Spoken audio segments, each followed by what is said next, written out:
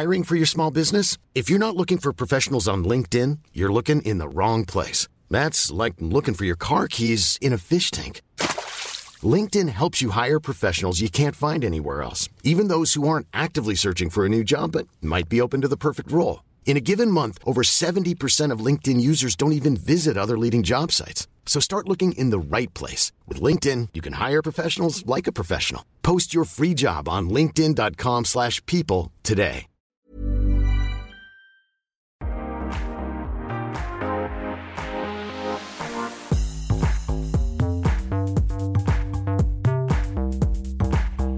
Hi everyone, this is Restaurangpodden, the one and only podcast that reviews restaurants in Stockholm. So stay hungry!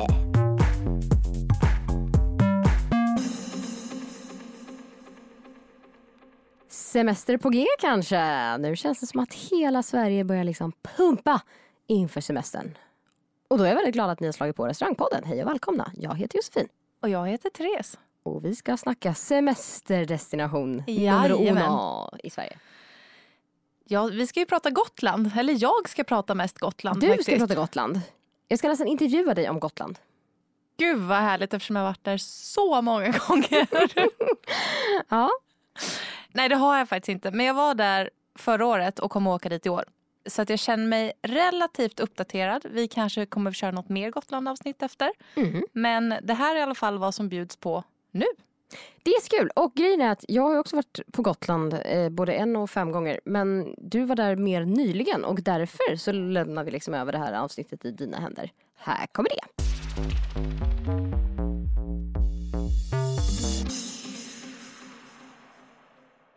Ja, Gotland. Jag hade rätt höga förväntningar när jag åkte dit. Och jag tyckte ändå det var rätt konstigt att efter 28 år så hade jag aldrig varit där. Det är helt klart lite speciellt. Så då tänkte jag, nu är det lika bra att åka. Och eftersom jag åkte dit med mina kompisar som älskar mat så blev det väldigt mycket fokus på det. Det är jätteroligt. Så vi var ju på många bra restauranger och ni som har varit på Gotland kommer säkert känna igen några av dem. Men jag tänkte börja med Surfers. Men det finns även i Stockholm. Det finns i Stockholm. Har så du varit där? Det har jag, men det är ett tag sedan nu. Så att jag tycker att du ska absolut berätta mer. Jag kommer guida dig kring vad det här är. Do it. Och jag har ju inte varit på den på Gotland. Nej, just det. De är väldigt lika skulle jag säga. Surfers det är ju Sichuan-köket. Väldigt gott tycker jag då. Det här ligger på Södra Kyrkogatan. Och det som är så bra med Sichuan-köket, det är så mycket smaker. Det är allt från superstarkt, starkt, sött, syrligt. Det finns allt. Och jag har också läst mig till att det finns 23 bestämda smaker som ingår i Sichuan-köket. Det låter ungefär som så här samiska, att det finns så här 44 olika ord för snö eller vad det är. Ja, men typ. Ja, och att det finns också 56 metoder för den här matlagningen. Det är ändå spännande. Det känns väldigt så här klassiskt asiatiskt det här med när det finns liksom ett regelverk. Exakt. Det är lite som så här jujutsu eller någonting. Bara, ja, du får det här bältet och sen gör du det där och så. Ja. Men lite smidigt ändå. Ja. Men till maten då och själva restaurangen. När du kommer in i restaurangen så du får en väldigt varm och lite surferkänsla. Så att jag förstår varför de har döpt det till det. Det är mycket färger, mycket varma färger. Träbord och det händer mycket runt omkring liksom. Och personalen är väldigt trevlig. De presenterar alltid hur konceptet funkar. Bra idé, för man vet inte om folk kommer ihåg även om de har varit där tidigare. Verkligen. Så när man då kommer dit så får man en servitris eller servitör som liksom tillhör ditt bord. Och så presenterar de konceptet och att man då delar rätter. För här tar man in ett gäng rätter och sitter och delar med varandra. Vilket är också väldigt trevligt. Det jag vill absolut rekommendera, det är räkbollarna. Så jäkla gott. Det har jag inte ätit, men det lät de är väldigt riktigt bra. goda. Du doppar dem med en liten sån starkare sås. Är det så gott? Mums. Sen har de något som heter Bang Bai Jitsi. Bang Bai Jitsi. Nej, jag bara skojar. Och det är ångat kycklingbröst i sesampasta och med gurka.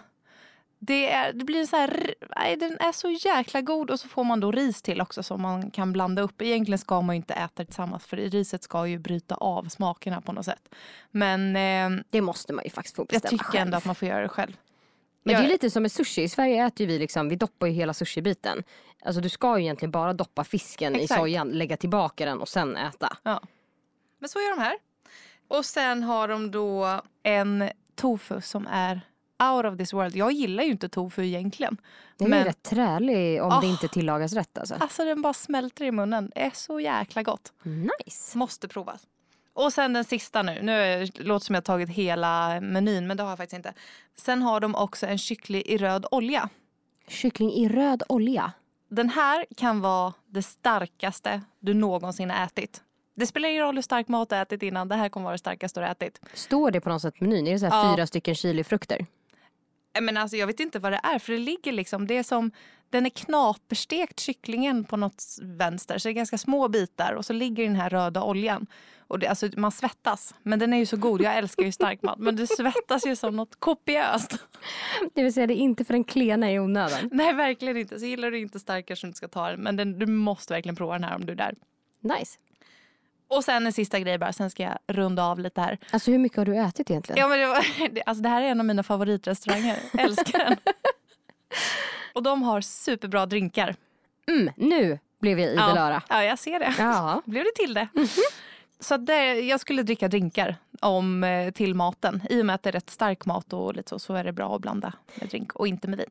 Nej, och det är det som är faktiskt lite roligt tycker jag. Framförallt med asiatisk matlagning generellt sett och lite starkare mat. Just att man faktiskt kan dricka sin cocktail till maten. Vi har ju tagit upp det ämnet tidigare att vi är lite så här, det är lite svenskt att man tar drinken före eller efter och så dricker man sitt lilla vin eller sitt lilla bärs och sådär till maten. Och det kan vara jättetrevligt. Men just i sådana här tillfällen så passar det ganska bra att få en lite isig svalkande drink, kanske med lite syra i för att liksom binda upp allt det här med chilin. Jag gillar det. Jag med. Väldigt trevligt. Rätterna kostar 85 kronor styck och man måste boka bord i tid. Nu har vi ju snart Almedalsveckan framför oss. Förmodligen kanske fullbokat redan nu för jag vet att företag bokar flera månader i förväg. Såklart. Men om du ska dit på semester, glöm inte boka bord. Det är en väldigt bra idé och jag menar ni som håller på att boka upp semestern redan nu, se till att boka upp borden också så att ni kan käka riktigt bra mat. Det man kan tänka på under Almedalsveckan dock är, företagen bokar i jättegod tid, absolut. Men tänk också på att alla utnyttjar faktiskt inte sin bokning. Normalt sett håller restaurangerna bara borden i upp till 15 minuter. Så man kan ha turen att hugga ett om man verkligen är där så här runt. Smart idé att traska in där 5:07 ungefär. För då kan de säga, men vi väntar på ett sällskap. Och sen så bara, nej de kom inte, varsågoda. Det är tips om man nu inte får tag på ett bord under Almedalsveckan. Exakt. Surfers får av mig, det här är en 5. Det här är 5 råbiffar. Jag älskar Surfers. Har vi någon 5 på någon asiatisk restaurang sen innan? Jag tror typ inte det. Nej. Riktigt kul att höra. Och är ni då i Stockholm så kan ni ju besöka Surfers där också. Då får man inte det här vackra vågskvalpet och liksom semesterfeelingen kanske på köpet. Men helt klart maten. Däremot kan jag flagga för att de ofta stängt under sommaren för att ta personalen och åker till Gotland istället. Men än så länge har de öppet här i Stockholm. Så med andra ord, när du själv jobbar, ät på Surfers i Stockholm. När du själv är på semester, ät på Surfers på Gotland. Perfekt.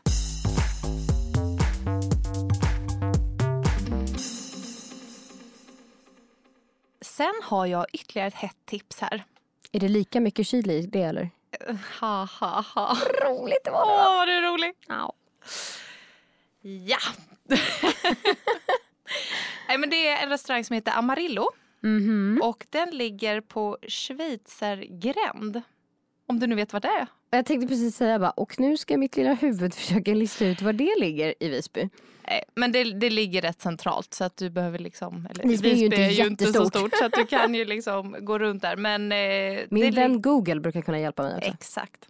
Och du går in på en innergård så hittar du den här restaurangen. Jag nosar uteservering. Ja, de har en väldigt trevlig uteservering och vi satt på uteserveringen när vi var där för det var väldigt fint väder. Men de har också inomhus såklart. Men det är relativt litet där inne.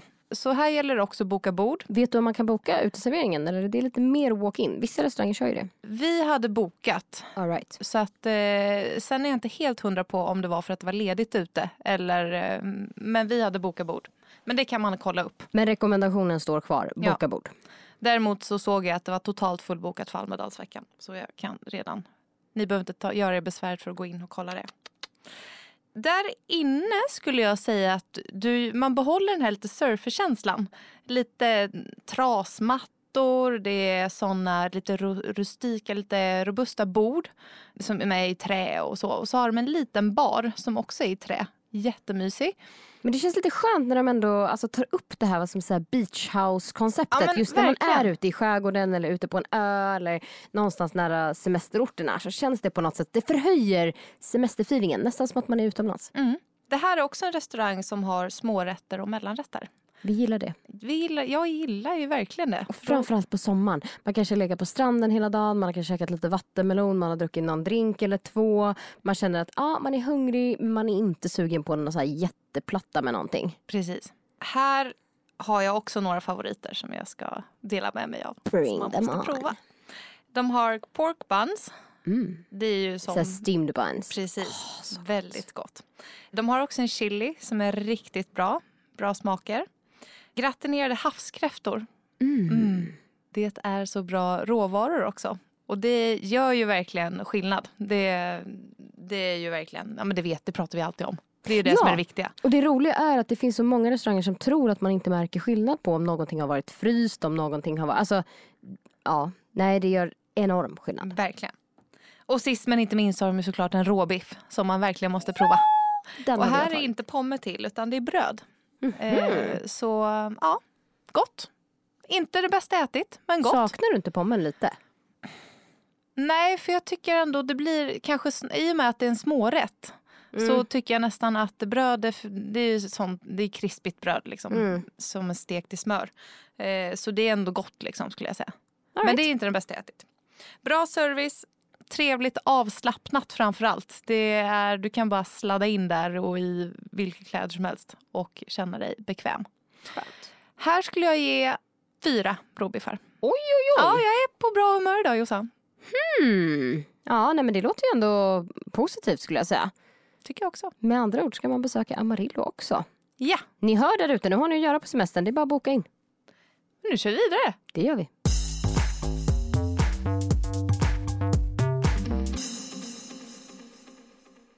Mitt sista heta tips är crêperie och logis. Crêperie och logis. Ja, det låter ungefär som ett bed and breakfast fast snarare sov och ät pannkakor. Ja, men typ sova och ät pannkakor. Det är exakt vad det betyder. Det här är ett litet ställe. Det finns faktiskt i Åre också. Varför har jag missat det när jag har varit i Åre? Ja, det är oklart. Ja, det är väldigt oklart. Och det här, jag får känslan av en liten skärgårdskrog. Nej men vad mysigt. Det är jättemysigt och det är ljusa färger där inne. Och allt i trä såklart. De har också en liten uteterrass som man kan sitta och käka på. De har infravärme och sånt så man behöver inte vara orolig för det med den svenska sommaren. Jag skulle säga att det är ju så himla gott med crepes alltså. Och, det är ju det. Och tänk att det är en hel meny full med bara crepes. Och det är ju både då som lunch, middag och sen finns det även dessertcrepes. Härligt. Jag har testat det var med chèvre på och med lite honung och lite sallad och sånt. Riktigt, riktigt bra. De har också en jättegod parma.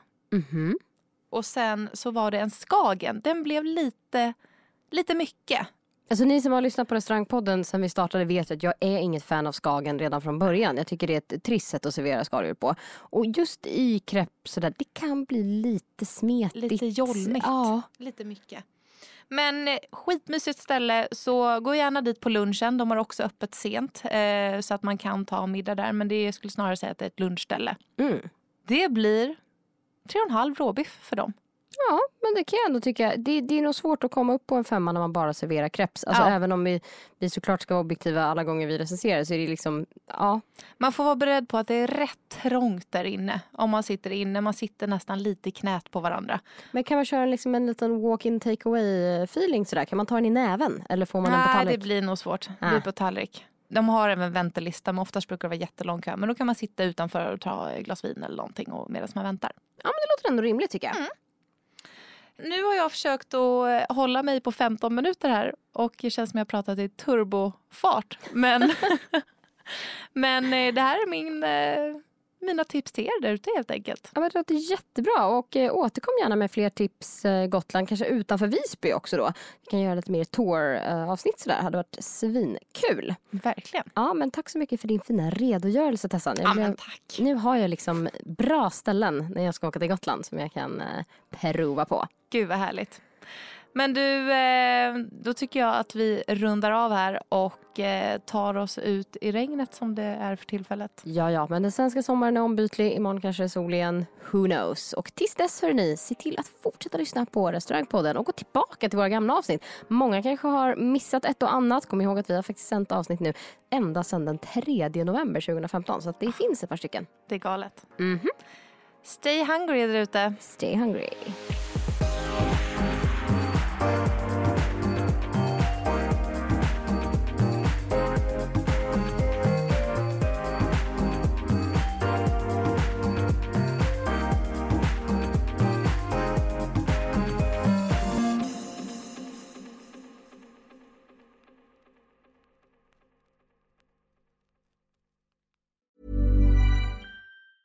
Mom deserves the best, and there's no better place to shop for Mother's Day than Whole Foods Market. They're your destination for unbeatable savings, from premium gifts to show-stopping flowers and irresistible desserts. Start by saving 33% with Prime on all body care and candles. Then get a 15-stem bunch of tulips for just $9.99 each with Prime. Round out Mom's menu with festive rosé, irresistible berry chantilly cake, and more special treats. Come celebrate Mother's Day at Whole Foods Market. Hey, it's Danny Pellegrino from Everything Iconic.